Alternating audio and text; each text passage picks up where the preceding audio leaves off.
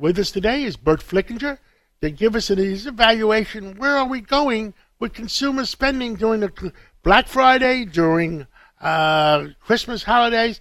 Burt Flickinger, what the heck is going on? John, while it's a weekend for thanks, it's also a cause for real consumer concern.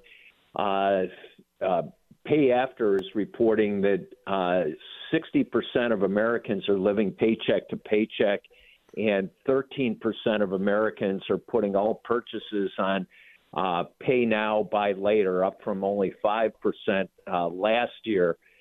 So it's a real crisis. People can't afford food for their families and can't afford transportation, rent, and the cost for electricity.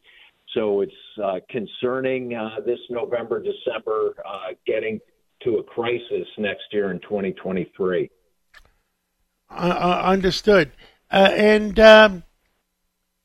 Keep going. Tell us, how do you think Friday went? If not all the reports are in yet, but for Friday, but what do you think? Friday's a big bust from talking to reporters in California at dawn when the stores were opening in Citadel Mall in Commerce, California, et cetera.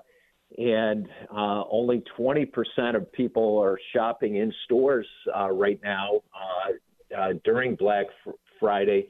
And it's going to be very muted from Black Friday to start the weekend to Cyber Monday tomorrow after Cats Roundtable. And the issue, John, is quite simple. It's crime, COVID, and inflation, CCI.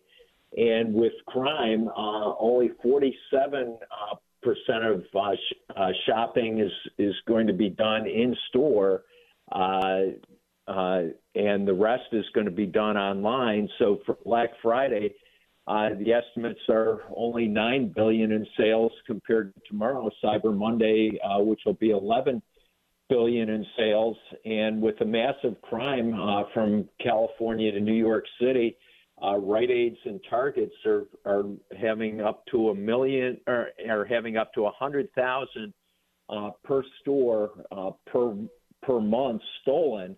And as you know better than anybody worldwide, John, there's a 1% profit margin in retail. So if a Target or a Rite Aid is having 100,000 per store per month stolen, they have to generate 10 million in additional sales to offset that, and they can't. It's mathematically and financially impossible. So they're closing stores. Retail's the number one employer in the U.S., and all those stores will close. All those workers, vendors will lose their jobs, and it'll take an economy that's going into a recession into an even deeper recession. Burt Flickinger, I live in New York City like you do. We live near each other.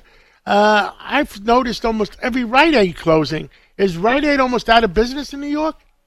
John, Rite Aid's almost out of business in New York, to your important point. And you, going back to Jack Futterman, our friend at Pathmark, sold those Pathmark deep discount drug stores that did over $500,000 a week per store to save Rite Aid. Rite Aid's a viable corporation, but with all the crime between California, where Rite Aid does 25% of its total U.S. business, to New York City, which is its most important city in the East, Rite Aid could be unviable simply because of crime, and you can't make up for what's stolen. And on top of that, shoppers are afraid to shop in places where crime is being committed.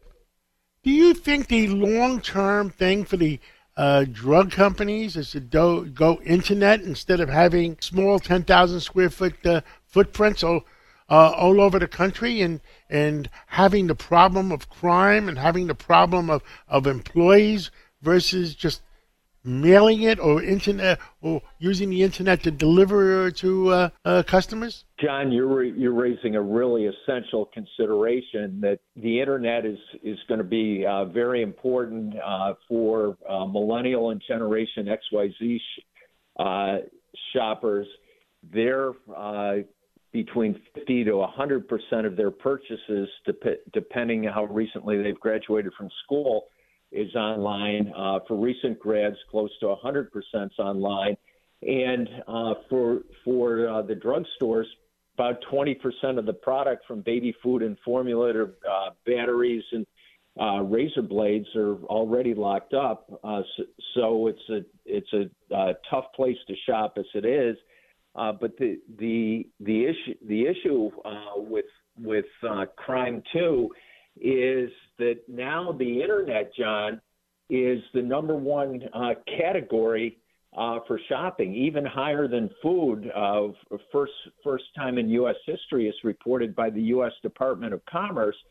So with the only category that's bigger than the internet is motor vehicles, and that's not a monthly purchase. So you're right. The country's moved to internet sales, and for security, for chain drug, your idea is commercially common sense as usual, to move more to the internet and less to the stores, where crime is completely out of control, from everything from pharmaceuticals to center store to the front end of the store. Anything else you want to tell the American consumer? The big thing for the American consumer, John, is it's a weekend of thanks. About 130 people came over on the Mayflower.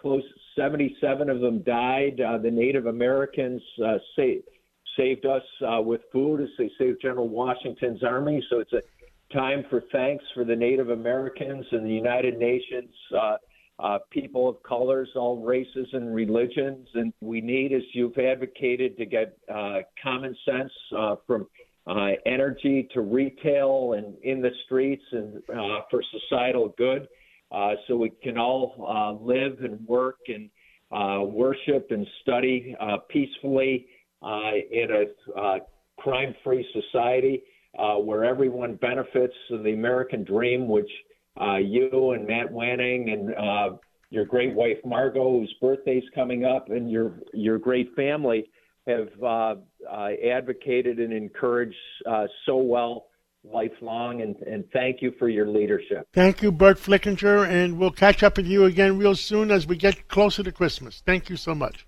Thank you, and best to your great family and team. Thank you.